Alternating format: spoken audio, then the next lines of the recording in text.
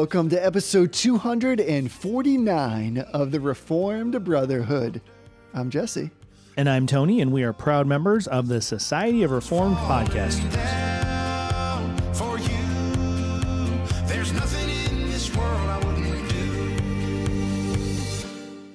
Hey, brother. Hey, brother. We are back at it. So some may have known that we were away for a little while, but even while we're away, we will record podcasts. If you and I are together, we are going to talk. And now what we decided is we're going to put a microphone between us. Yes. Yeah. You know, it feels a little weird because we haven't recorded like a normal episode in it's probably been like 3 or 4 weeks now. That's true. Because we didn't record. We had the Two Thieves guys come on and do an episode for us, which was awesome. If you haven't heard it, go back and listen to it. Brandon and Justin did a phenomenal job kind of unpacking the SBC, what it is. And we appreciated them giving us a little bit of break so we didn't have to worry about it on a travel day and stuff. And then last week we recorded with the Lutheran guys that we abducted in Ocean Grove, New Jersey. So that was fun. But it's been a while. I feel like it's been a long time since we've recorded a normal episode. We're back into the rhythm, and I want to thank the Two Thieves guys for jumping in and doing an excellent episode. They summarized everything that happened in the SBC. You got the experts there, so go back and listen to that. And I appreciate that they undertook the whole Reformed Brotherhood greeting in the beginning, including the "Hey, brother." It was really impressive.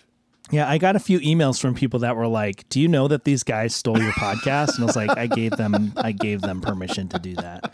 So yeah, they had a lot of fun. I really appreciated them jumping in and taking it seriously and getting after it. And it was I learned a lot about the SBC, things that I didn't really know or understand. So if you are interested in church polity and the different versions and variations that are out there, and you should be, go and check out that episode. And then last week we talked about some Lutheran distinctives. We had Chad Bird and Eric Sorensen, who are figures and authors and podcasters with 1517.org. We had them on, and we just talked about what Lutheranism is a little bit and what kinds of things the Reformed faith, the Reformed tradition can sort of learn from some of the things that the Lutherans do different. And it was just a lot of fun. Those guys are great. It was fantastic. And they set a record, and that record was they were the first non-Calvinists, so to speak, to be on our podcast. So I'm already designated Eric and Chad as our Lutherans in residence. I hope that's okay. So we'll go back to them. I hope that we'll create a partnership with them because as we talked about, we want to make sure that we're in many ways dialoguing with brothers and sisters across the theological spectrum. And this was just one episode in our goal to do that. And I think in many ways to make sure that we're appropriately engaging and understanding what others believe, especially in Orthodoxy. So that was a great exercise. But more than that, I started as an exercise. Those are great brothers. I love them. And I think you're going to hear more from them in the future. And in part, that's what's some ways shaping our episode today, because we're going to talk a little bit about worship on the Lord's Day, the elements, the attributes, what happens, and how there are some distinctives, some of which came out of that conversation. So we will get to that in a bit. But before we do, we're returning to everybody's favorite thing, which is affirmations and denials. So what are you affirming on this week's episode? Yeah, so this is a podcast that I'm going to recommend here. Yes, this is a podcast, full stop. But my affirmation is a recommendation of a podcast that is not this podcast. And it's called The Rise and Fall of Mars Hill. And it's not a comfortable podcast to listen to, but I think it's instructive. And as you might surmise from the name of the podcast, it's about the rise and fall of Mars Hill. And so right now, I think they have 3 or 4 episodes out. They're still very much looking at kind of the rise part of Mars Hill and how things came to be the way they are.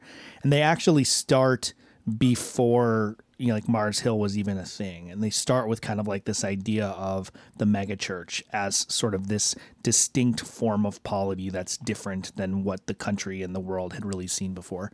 So it's produced by Christianity Today, which tends to be a little bit more liberal and a little bit more woke than I'm comfortable with. So take that with a grain of salt and read through those lenses or listen through those lenses, through those headphones, whatever you would use to filter audio or to interpret audio. You have to recognize they aren't coming from a conservative, reformed confessional perspective. So they're not going to say things the way we would. They're not going to, They're not going to address the issues that we might think they should. But overall, it's a very well produced, very good podcast that I think particularly people who are Reformed and particularly people who are either involved in the world of podcasting or are influenced by listening to podcasts and might have a couple of their favorite celebrity pastors that they listen to sermons from. I think particularly that group needs to hear what's going on, because as we talked about in the church discipline episodes that we've done just recently, a lot of the success of people like Mark Driscoll and their ability to sort of just jump right back into ministry after these catastrophic, falls, a lot of that is due to the fact that they have this audience and support from people that are divorced from the local church. So Mark can go back to podcasting and putting his sermons out there and teaching without missing a beat, and that's because most of his platform was not actually the people who were living and worshiping at Mars Hill. Right. So I don't want to go too far into that. You can go back and listen to our church discipline episodes. We talk a little bit about that. But this is a phenomenal podcast. It's a hard listen.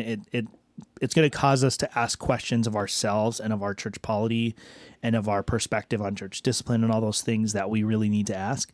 So I would commend it to all of our listeners. That's great, because I think that sometimes we think we have all the answers to issues around church discipline, or we know how we would handle it if we were in that situation. It's rarely that clean. Yeah. And the Bible gives us profound guidance and the support of God himself in those situations, those hard situations. He's concerned about his church. That's something that we enumerated in those episodes. I think it's helpful to listen to things like that, because in the pain, it helps us to be self-reflective about the fact that we are also fallen people. And so we just need to be careful. It's just easy to take the high road in your kind of like ex post analysis of that. Whereas we need to be asking, like, what am I doing in my local church to make sure that I'm supporting my pastors, that I'm seeking sound doctrine, that I'm after the gospel, that everything I'm doing is in service of the gospel. All these things tend to be drawn out when we listen to these painful stories. If anything, it kind of is like a cautionary tale, isn't it? It's like you should, and I think that's something that we talked about even last week with Chad and Eric, this idea that they brought up that in Reformed circles, there is sometimes this cult of personality among certain preachers or teachers, which seems absent or foreign in the Lutheran tradition. And I almost said turducken for some reason. Turducken. And that, I think, is something that should give us pause. It's not necessarily that those things are entirely harmful. It's helpful to have leaders that are preaching that have influence and that have some sway. But at the same time, when we divorce those, like you said, from responsibility and accountability in the local church, then it's possible we strayed really too far, even if modern media will allow us or allow a person to have that kind of reach. We should say, is that helpful? Is it possible it's harmful? Yeah. And so I think that there can be this confusion between ecclesiology that happens at the local church level and one that's like a faux version of that because it happens online and it has like this sense that it's a church, but it's not really. Yeah. So listening to something like that, even though it's painful, it's probably like a good pain, right? Like you're listening to it. I haven't listened to it yet.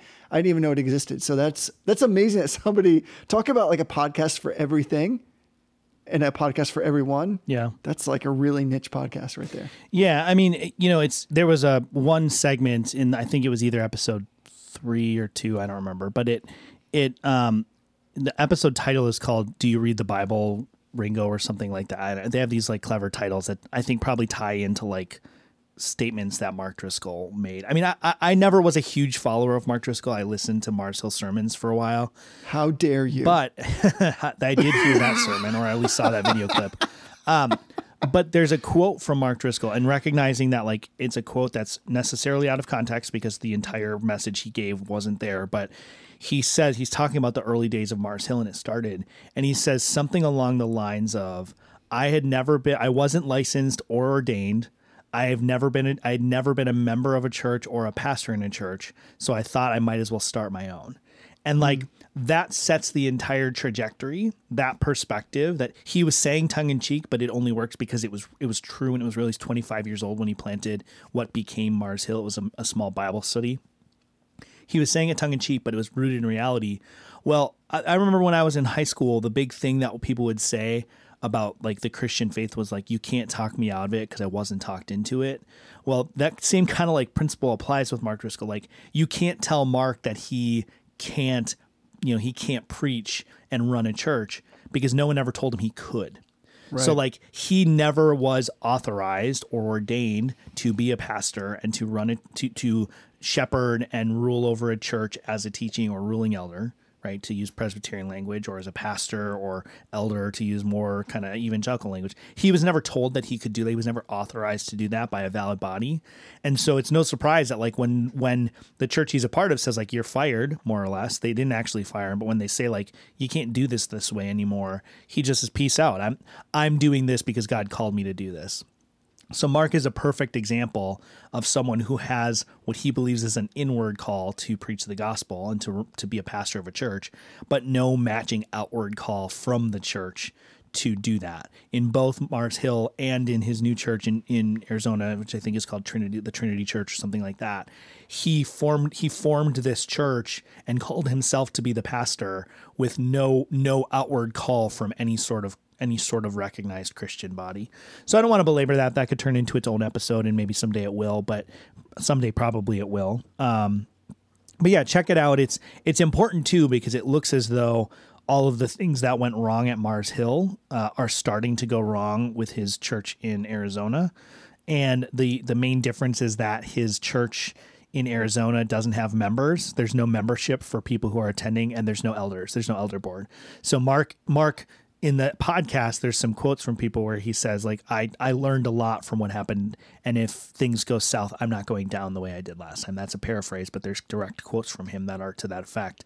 He now has created a situation where, even though before he had very limited accountability to check him, he now has no accountability. There's nobody that could tell him to stop. There's nobody that could do that. The only thing that could happen is everyone in the church could leave, and he would have no more people there to fund his project, basically.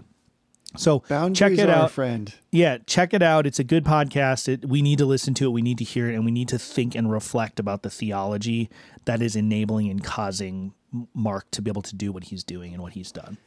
And this is like a family issue, isn't it? Like you and I have talked about this. Like these things are worth investing in. They're worth hearing the hard things, taking some time to process. And when I say process, like actually thinking about this, like taking some time to sit alone and think about even like your own role in the church, how your church handled these things, because this is the family of God, and we ought to be serious about dealing with family issues in the same way like we're serious about our own families and processing dynamics. This is in some ways a private conversation, but it also means that it's worth talking about, and we shouldn't just shy away from it. We shouldn't just say that's somebody else's issue.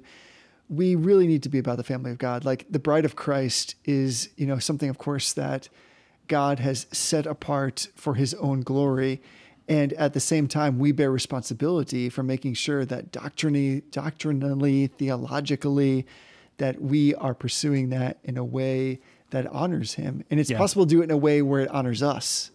And so we just need to like check our egos from time to time. I find this in my own life. We really need to take a little bit of inventory. And I think drawing out from these kind of podcasts is helpful in that. It's painful. It might be weird. It might be uncomfortable. You might be thinking, what does that have to do with me? Yeah. It actually has everything to do with all of us if we're claiming ourselves as followers of Jesus. Yeah.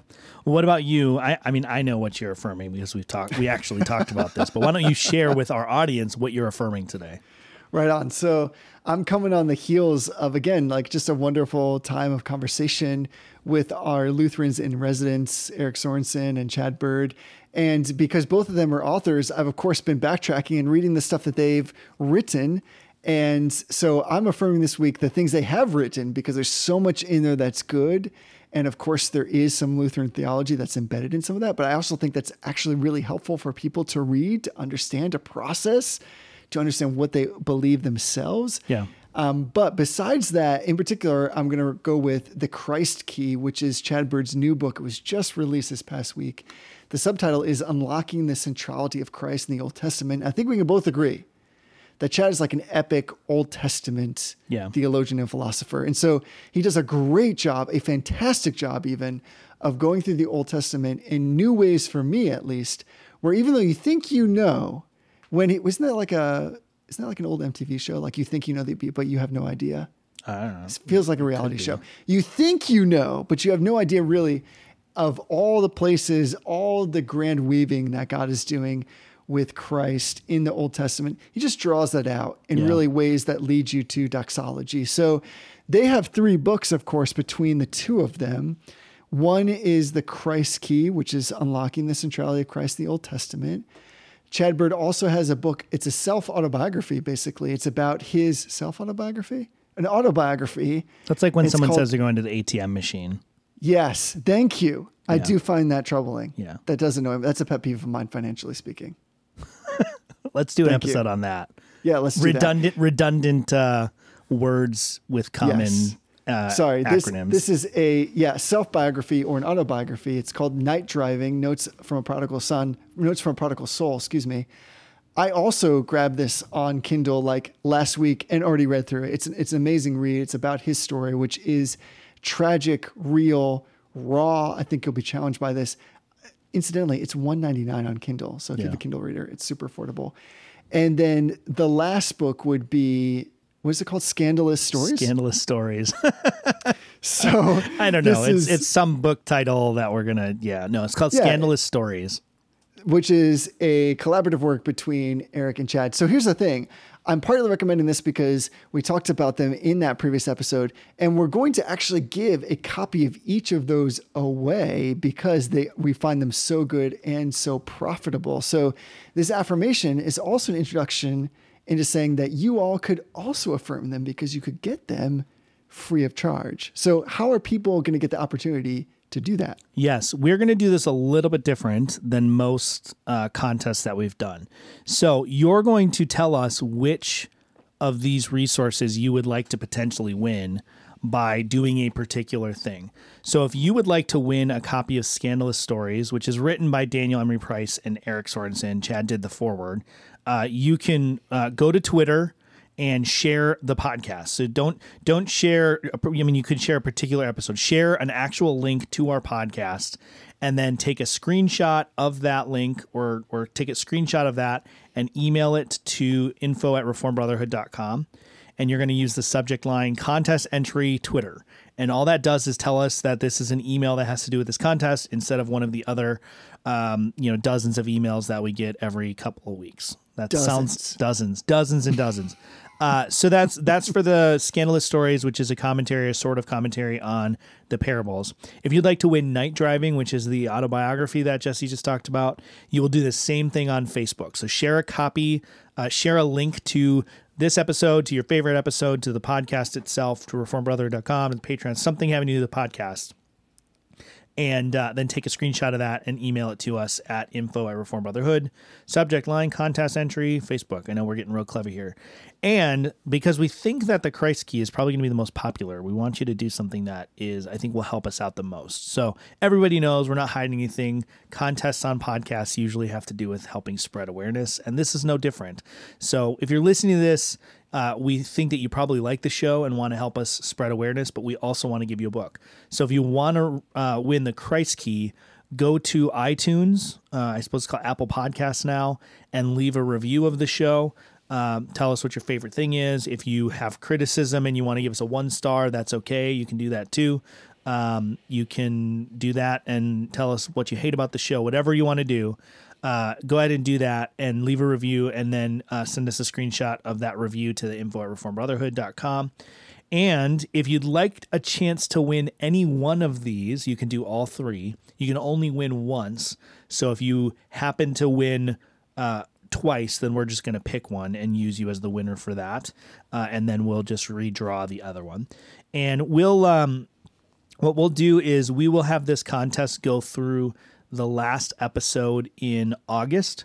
So that will be on the 27th. So your last opportunity to do this will be to email us sometime before August 28th. So if you email us on Saturday, August 28th or earlier with a screenshot of your entry, which is a link on Facebook, a link on Twitter, or a review on Apple Podcasts, then we will do the drawing when we record the episode, which we should be recording on August 29th, and we'll announce the winners on September 3rd. So there's enough time for you to do it. Share it with your friends. Make sure they know about the show, and then you can have a chance to win one of these great copies, and then we will be in touch with the winners once we have made that drawing. Sounds great. Let's move on then to denials. What are you denying? I just want to say before we move on, figuring out how to do this contest has probably been more planning than we have done for the entire podcast, like from episode 1 until now. So I know it's complicated. We probably could have made it simpler, but why not? Listen, we don't mess around. This is, grace is free. Freely you have received, freely you should give. 3 books, 3 book opportunities to win 3 free, amazing books. Is the number 3, is that coincidental? I don't think so. No, I don't think there is. Trinity. Okay, so what are you denying? So I'm going to deny something that I'm calling the evolution of the gaps argument. And this is obviously a play on words of the famous God of the gaps argument, which atheists are so keen to throw at us. And the God of the gaps argument is more or less that when Christians can't explain a particular thing, that they just say, well, it must mean God did it. And there are certainly people who use that argument, and that is certainly not a good argument. It's not really accurate of what most Christians are doing when they sort of attribute unknown processes or unknown things to God, and it certainly shouldn't be what Christians are doing. But the evolution of the gaps argument is something that I thought about. I've heard it before, but I thought about it this morning. So in New Hampshire, I think most places in North America have these. We have these little things called grass spiders, and they're big. They're maybe the size of like a sand dollar that you find at the beach, or like a coaster that you'd have on your counter when their legs are all spread out. They're about that big. And what they do is they make these platform webs on the tops of grass stalks. So when you walk out in the morning and there's dew, you can see all these little platform webs that serve no biological purpose that any scientific research or person that I've ever seen or talked to can explain why they do this. And so in evolutionary theory, which whether you buy into the hypothesis of evolutionary theory or not, I think this is something we all can get behind and understand doesn't work. In evolutionary theory, there has to be an evolutionary explanation for just about everything. So the grass spiders, we don't understand why, but there must be some advantage in reproduction for them to make these webs, because it costs them energy. They have to eat additional food. It takes them time and exposes them to predators. There must be some advantage that they gain in order to reproduce that drives them to do this. Well, that's the evolution of the gaps argument, right? It's we don't understand it, so it must be evolutionarily advantageous. Well, we don't know that it is. We have no reason to think that it is. We don't know what it does. We don't know why they do it. It doesn't help them feed. It doesn't help them reproduce. These webs literally dissolve in the sun when the sun gets hot in the day. Instead, as a Christian, what I can do is I can look at it and I can actually say, maybe I don't understand exactly why God has done this, but God has created these spiders. These little webs that they make can be quite beautiful. And they right. capture something about God's creative nature, and they express that to us in this little act that these little brown spiders that basically don't do much. I mean, they eat but they eat bugs, like all spiders do. They don't do anything really for the ecosystem. They're just there, and they make these webs that all they are they're interesting and pretty to look at for a little bit of time, and then they fade away. And that's just one of those things, one of those examples in this evolution of the gaps argument that I see. If you ask a real hardcore evolutionary biologist, why do they make that? They're going to say something like, well, we don't know, but evolution has driven them to do this. Evolution has right. caused them to do this. There's some evolutionary advantage. So I'm just denying this evolution of the gaps argument that I see. And it's ironic because the people who are so quick to pounce on what they see as the God of the gaps argument are also the same people that use this evolution of the gaps argument. And right. this, I guess, used to be like hashtag Adventures in Romans 1, because we see this anytime you watch a nature documentary, they can't accept yes. or they can't do anything except to use design language mm-hmm. or intentionality in the universe language, right? They attribute it to the universe. The universe has caused this animal to act in this way, or evolution has caused this animal to act in this way. They have to use design language. They can't escape it. But at the same time, the second that a Christian says, I'm not really sure why God did it, I'm sure he has good reasons, and that's, that's why this thing exists, that becomes all of a sudden the evolution of the gap, or the God of the gaps argument. So that's my denial. I think there are serious flaws with the evolutionary hypothesis, both methodologically, philosophically, scientifically. That's not really about this. Like, I think you could hold an evolutionary view without appealing to this evolution of the gaps argument. Maybe not consistently, but some people do. But this is just an on its face fallacious argument that I run into pretty much anytime you watch any sort of scientific. I mean, it's been rampant when we're talking about COVID, how COVID mutates and it's evolutionary advantage for this variation or that variation or whatever. So yeah, that's great. My denial. I didn't expect that. And actually, in the effort to move us along a little bit, I'm just going to go along with that. Okay. I had something else in mind, but surprisingly, the spider thing and your connection to that as, like, again, denying against this God of the gap argument. So we have a spider that is hanging out in between our window panes. And you've also had this experience. Do you remember what that spider's name was? I don't remember. Was it Sammy? Oh, Sammy. That's right. It was Sammy. Sammy was huge. Yeah.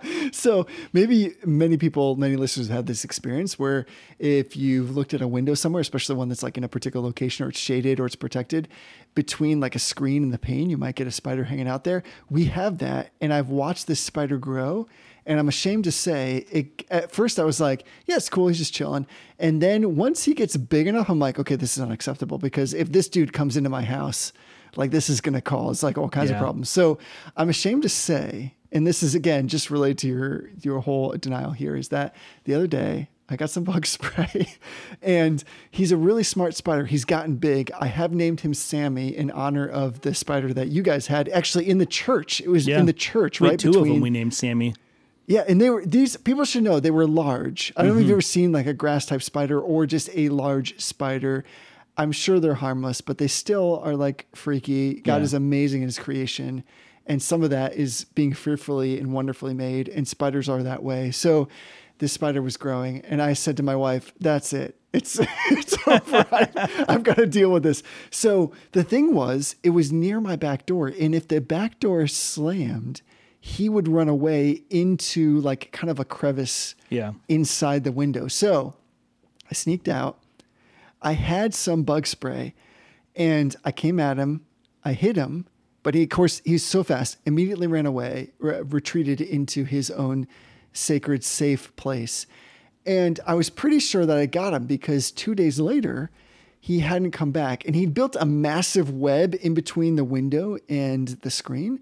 So part of me was like, this is also like a massive web. I'm basically just trying to justify, I guess, me killing this spider. So he didn't come back. I vacuumed out then everything. I was like, yay, he's gone. I didn't find him. There was actually the body of another spider, which was concerning to me, but like I vacuumed everything up. And so I said to my wife, oh, it's just so nice to look out the window. This massive spider web isn't there anymore. I've cleaned everything. And if you've ever cleaned like a spider web, you'll be surprised. You might have seen like how incredibly strong they are, like especially in a screen. I really had to scrub them out. I did all that work and I was so excited. 4 days later, I look over and he's back. Is back. Oh. And he's built a bigger web. That's funny. And I feel like it happened overnight, as if he was like, if you want some, come and get some. So currently right now we're in a stare down. He's back. Apparently I didn't hit him enough. And at this point I feel like he should just keep going. Yeah. Yeah. Totally only tangentially related. And then we should talk about, Lutherans and how they're wrong about the Lord's Supper or whatever we're going to talk about today. Spiders, they did experiments with spiders. Have you ever watched a spider like build a web? Sometimes like you catch them when they're building a web and it's very methodical and very patterned. It's cool. They did a study where they gave spiders different drugs and the webs they produced were like radically different. This. Yes. So like they gave, and it's funny because it's become sort of an internet trope because the effects on these spiders are like the exact same thing as it happens to humans. So like they gave them alcohol and like the web was all crooked, or they gave them like psychotropic drugs and the webs were like erratic and like strange and like made these weird fractal patterns and things, like the kinds of things that people who are on like you LSD had me at fractal. And they gave the drugs marijuana and the spider like made half a web and then went to sleep. That last one might be made up for the internet, but I guess it wouldn't surprise me all that much. So that's as good as any a segue into what we're really after in this particular episode, which is in some ways like a kind of a debriefing of conversations with Chad and Eric. But one of the things that they brought up that I think was lovely in the course of our conversation is the ways in which we approach worship on the Lord's Day. And in particular, what we all might consider the zenith of the Lord's Day worship. And I think this is a great question because maybe there are some of us that don't think about, well, what is the peak? What has primacy over all other things when we gather together on the Lord's Day? And one of the things that they posited was that it was the sacrament of taking the Lord's Supper that was the high point. And they did this amazing explanation of how in Lutheran tradition, that's why you'll find the sermon has to some degree, a lesser place. It's still important. Right. But if you were to just take a look at the Lord's Day and segment everything or decompose everything, create discrete intervals, that the sermon would take up a smaller percentage. And what they said it by way of their perception was that for Reformed people, the sermon is a greater percentage, a greater portion, a greater primacy, greater importance. And so I thought it would be helpful just for us to talk about that and to maybe do a little bit of self-reflection of how we understand worship on the Lord's Day and the relative components that are contained within it. Yeah. Just to sort of set the stage, Westminster Confession of Faith, chapter 21, sections 3 and 4 really have to do with prayer. And section 5 would kind of expand and give some specific elements or some specific components of what it constitutes worship. And it says, quote, "The reading of the scriptures with godly fear, the sound preaching and conscionable hearing of the word, in obedience unto God, with understanding, faith, and reverence, singing of psalms with grace in the heart, as also the due administration and worthy receiving of the sacraments instituted by Christ, are all parts of the ordinary religious worship of God." And then it gives a few other things that are elements of worship but are not ordinarily done. Things like fasting, taking vows, those kinds of things, which are done kind of on special occasions. So what that leaves us with is the elements of worship in the Reformed tradition: prayer, the reading of Scripture, which is distinct from the preaching and hearing, which is seen as a single act. Preaching without hearing is not an element of worship. Preaching with hearing is an element of worship. So the preacher and the person receiving the sermon, those both things are necessary. And then the administration of the sacraments, those are the things that are included. Some people would include giving of tithes and offerings, even though that's not listed here. So we have to recognize that because the Reformed hold this regulative principle of worship, which we've talked about extensively in the past and we touched on last week, not only are we obligated to not do the things that God has not commanded, we are also obligated to do all the things that God has commanded. Right on. And so identifying what it is that those things God has commanded are is important for Reformed Christians because, like I said, when you talk about the second commandment, the second commandment, what's required in the second commandment is the observing, receiving, and keeping pure and entire all such religious worship and ordinances as God hath commanded in his word. I don't know the number on that because I'm having trouble with the numbers, but that's the Westminster Shorter Catechism's response to what the second commandment is. And the second commandment is essentially the regulative principle.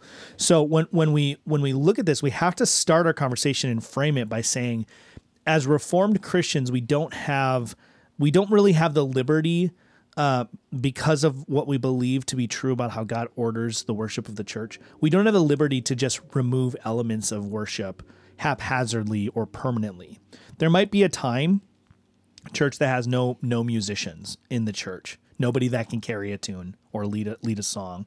Maybe for a little while you don't have musical worship because you don't have anybody that can sing. You don't have anybody that can do that. There are probably some churches out there that are still a little bit uncomfortable with distributing food and drink to eat because of the pandemic. So they may, for due season and for valid, reasonable purpose, they may take an element and withdraw it for a time. But the decision to kind of like permanently say, well, we're just not going to do baptism anymore. There are weird churches out there that don't do baptism. The Reformed position would be we don't really have the liberty to do that.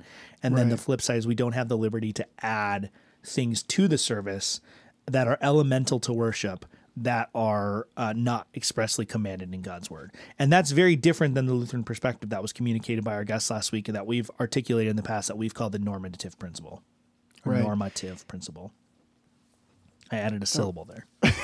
The regulative principle of grammar means that I can't add syllables that are not expressly commanded by the dictionary. That was fantastic. I love that setting because I think I've used this example before.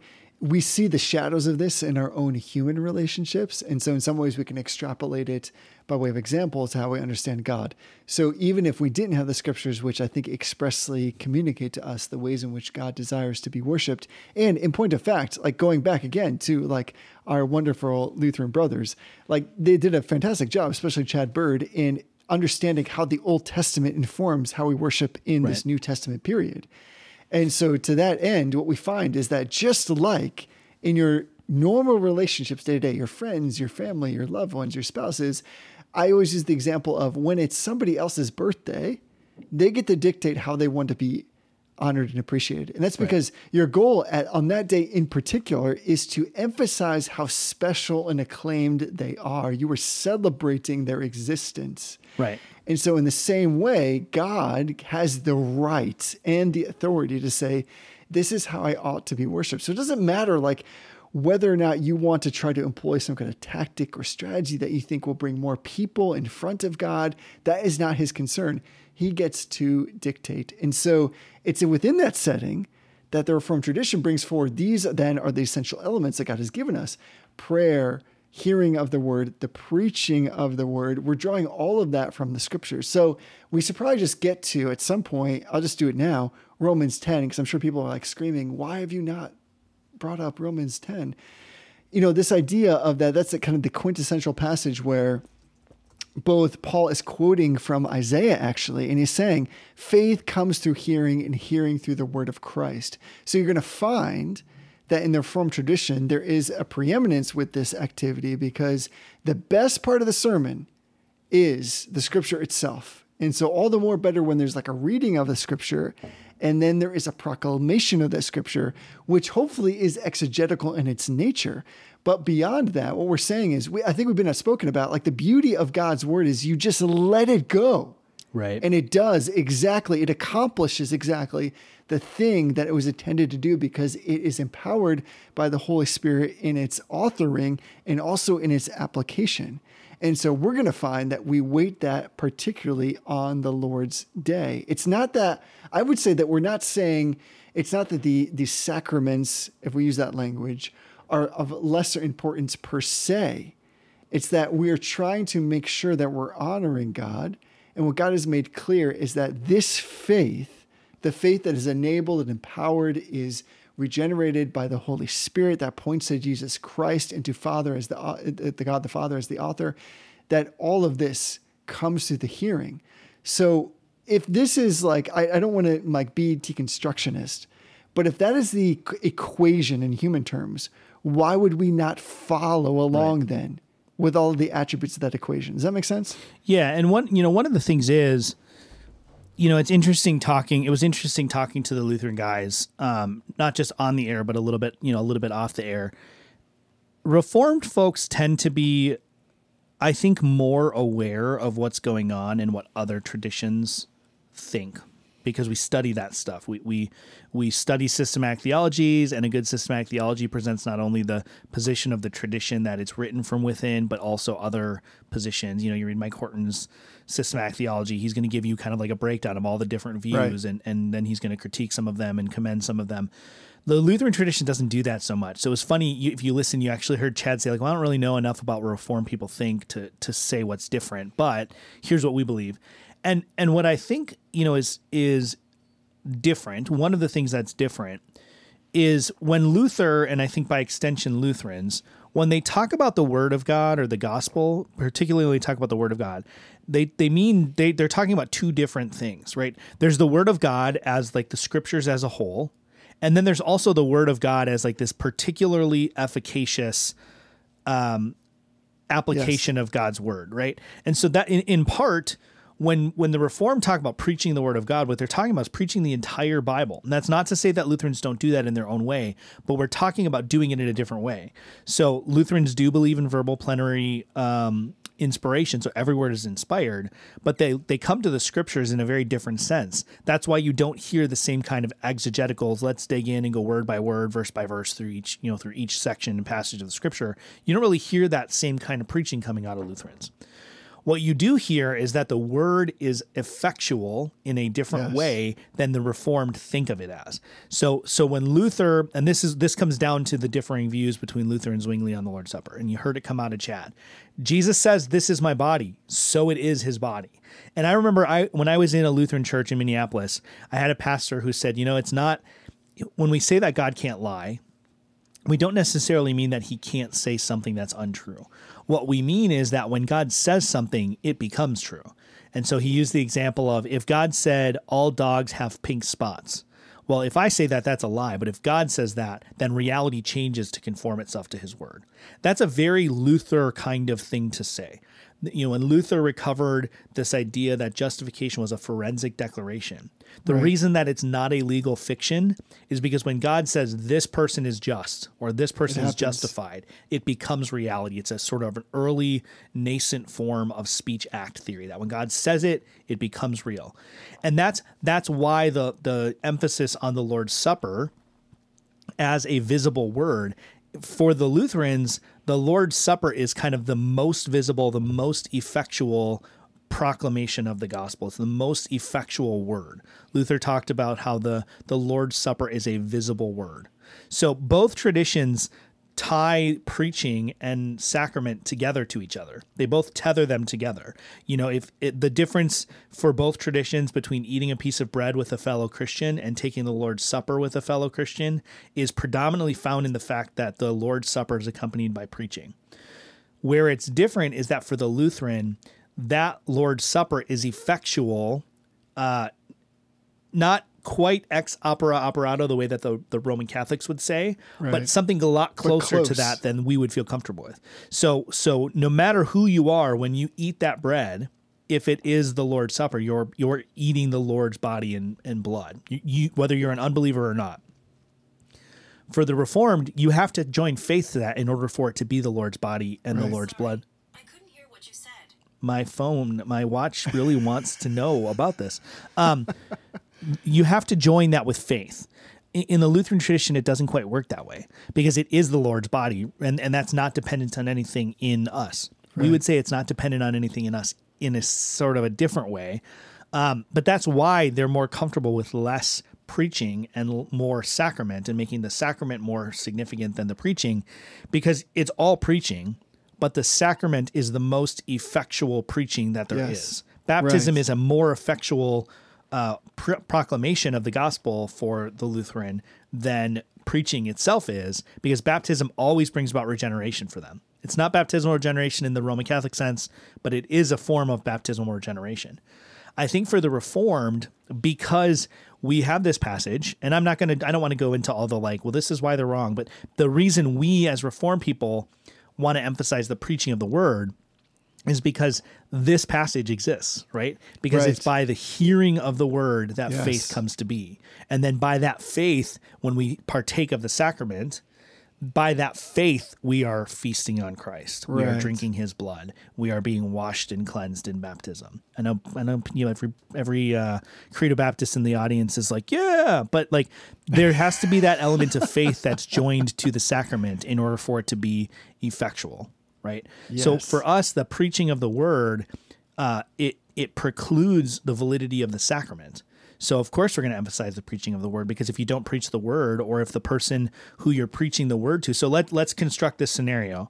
An unbeliever comes into your church on Sunday morning, and it's the first Sunday of the month when you're going to celebrate communion. And throughout this sermon, the Holy Spirit creates faith in that person. They become regenerate, and they come to the Lord's table. That person is as much partaking of the Lord's Supper as the person who's been a Christian for 50 years is. Exactly. That same person who hears the same sermon, does not come to faith, but somehow still thinks they need to come forward and take the Lord's Supper, is just eating a piece of bread and just drinking a glass of juice or wine, right? For the Lutheran, that person may reject the message, but when they come forward to take the bread, they're still eating the Lord's body and drinking the Lord's blood. And if this is a baptism Sunday, they come forward and be baptized, even if they don't believe, they're still being regenerated in a certain sense. And so that's why they emphasize those sacraments, I think, in the Lord's service and the Lord's day a little bit more in a different way than the Reformed do. And I think we can get behind the sense of like wanting to emphasize the power of those things, right? But there is a prerequisite. I think that's basically what we're saying, that the way in which God works is to instill that faith. And where does that faith come from? It comes from the preaching. So that this is why we just have like, I don't want to say it's like a different emphasis, but I think we understand these things in like a temporal, like logical sense in a different way. Right. And I think that that's really helpful to deconstruct, because once you see that, I think then you'll start to understand, okay, this is why we have different emphases. And even in the midst of that, we of course can have good Christian fellowship and communion, no pun intended, by trying to understand a process why we believe these things differently. But what you saw in those gentlemen was a heart that was concerned for the gospel. So what they're saying is like, well, this is how the gospel goes forth and is effective and as efficacious. What we're saying is, well, we're looking at Paul's example here.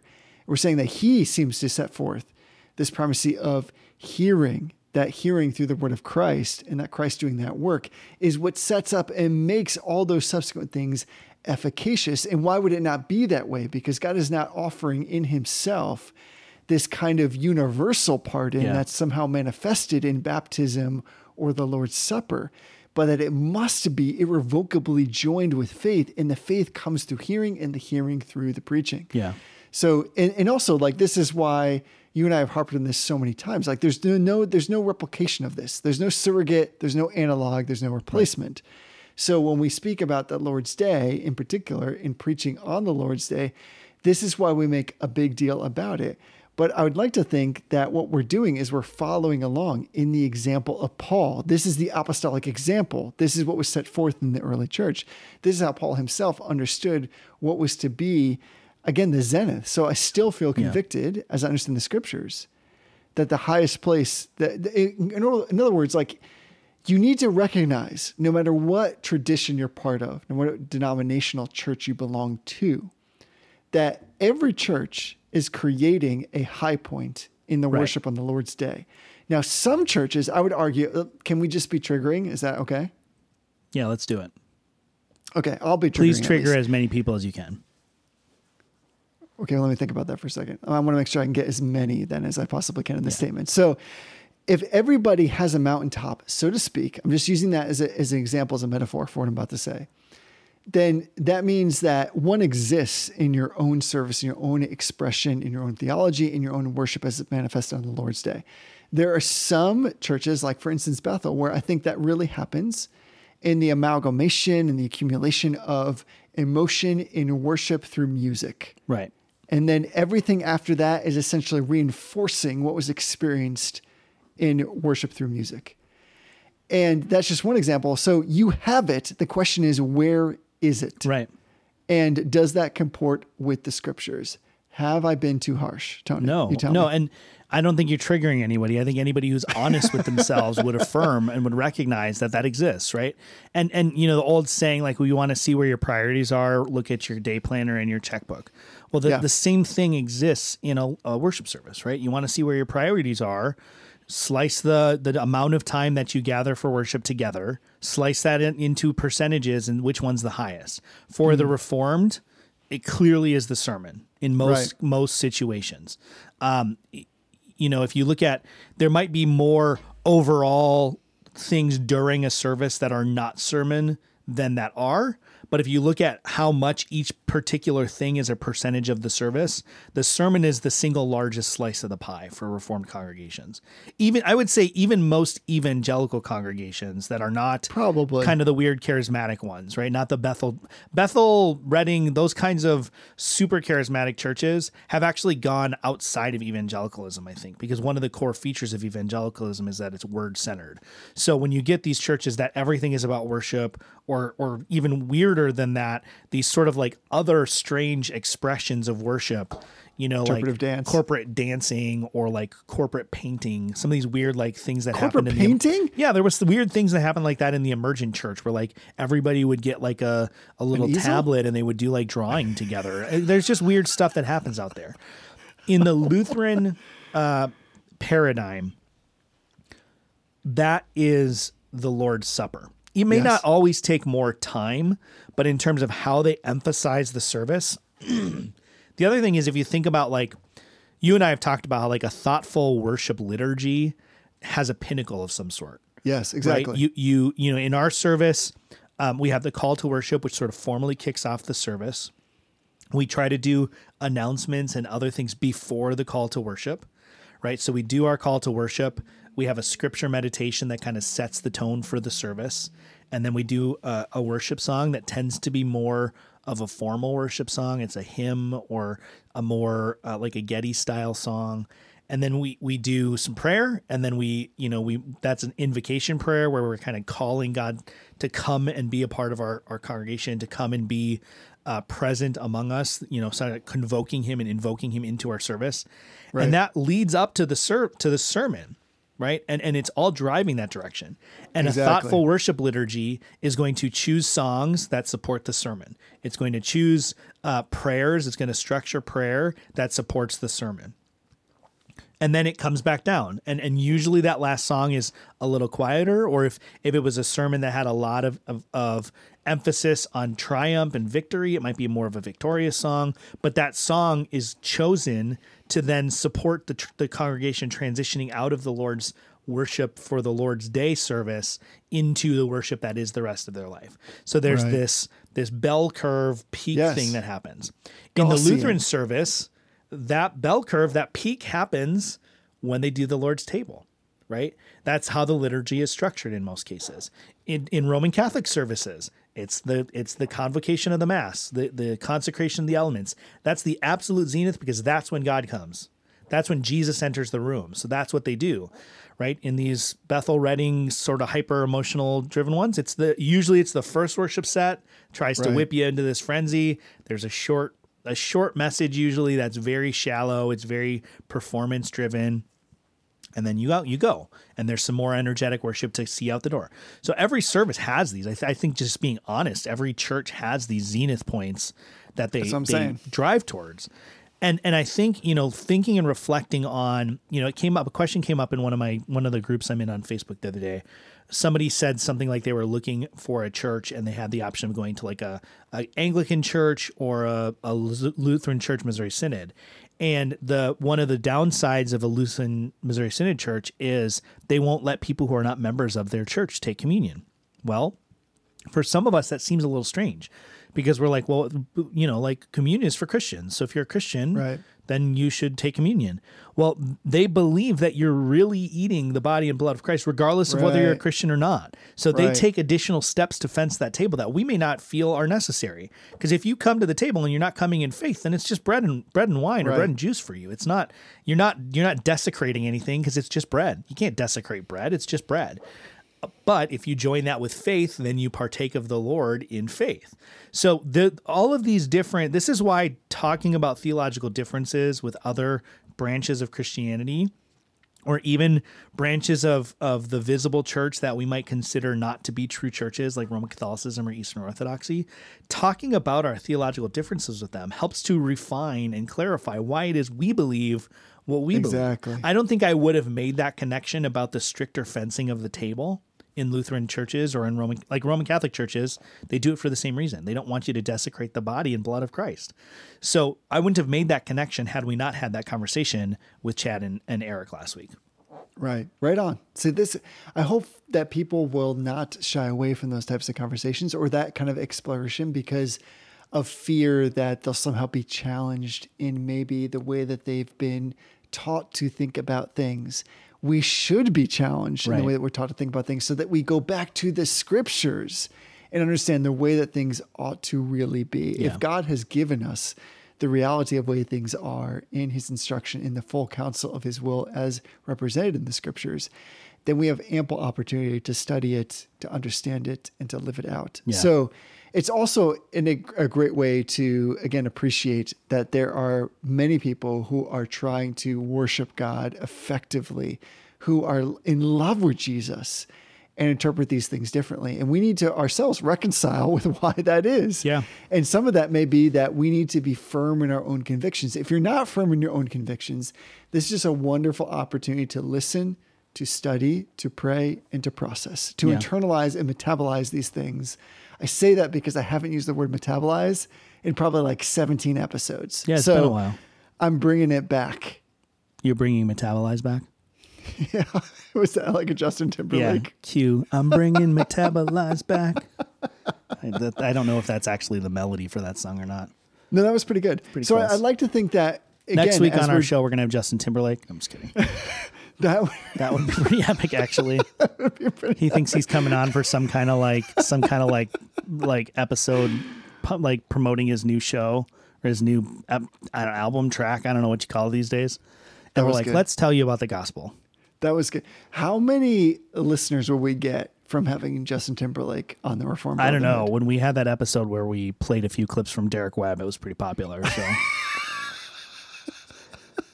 So yeah. Yes, but we also got called names like were amazing that I've never been called before. That I was like, how is this possible? What happened? I know. So, and he wasn't even on the show. No, he wasn't.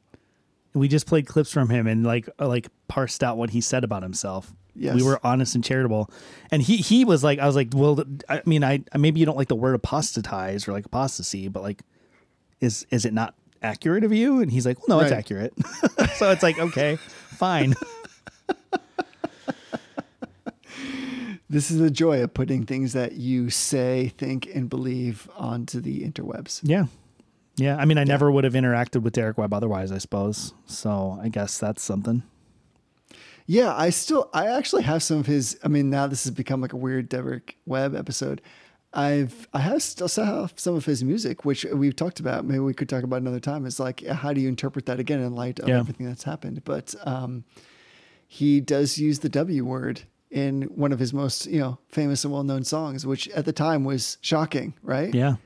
Partly because he used that word and it was acoustic mainly. I think that's like, you use that word in a hardcore song, people are like, okay, I see what you're saying. It's a little bit extreme, but you're screaming, so acceptable. To clarify, we're talking about the word whore, right? Because what other words did you? I don't know. Like I was like, he used the word. Like we've been talking about the word so much. I was like, that's not controversial. But yes, I thought there was like another weird W word. Like I can't think of a weird like offensive W word. I guess that's good. Yeah.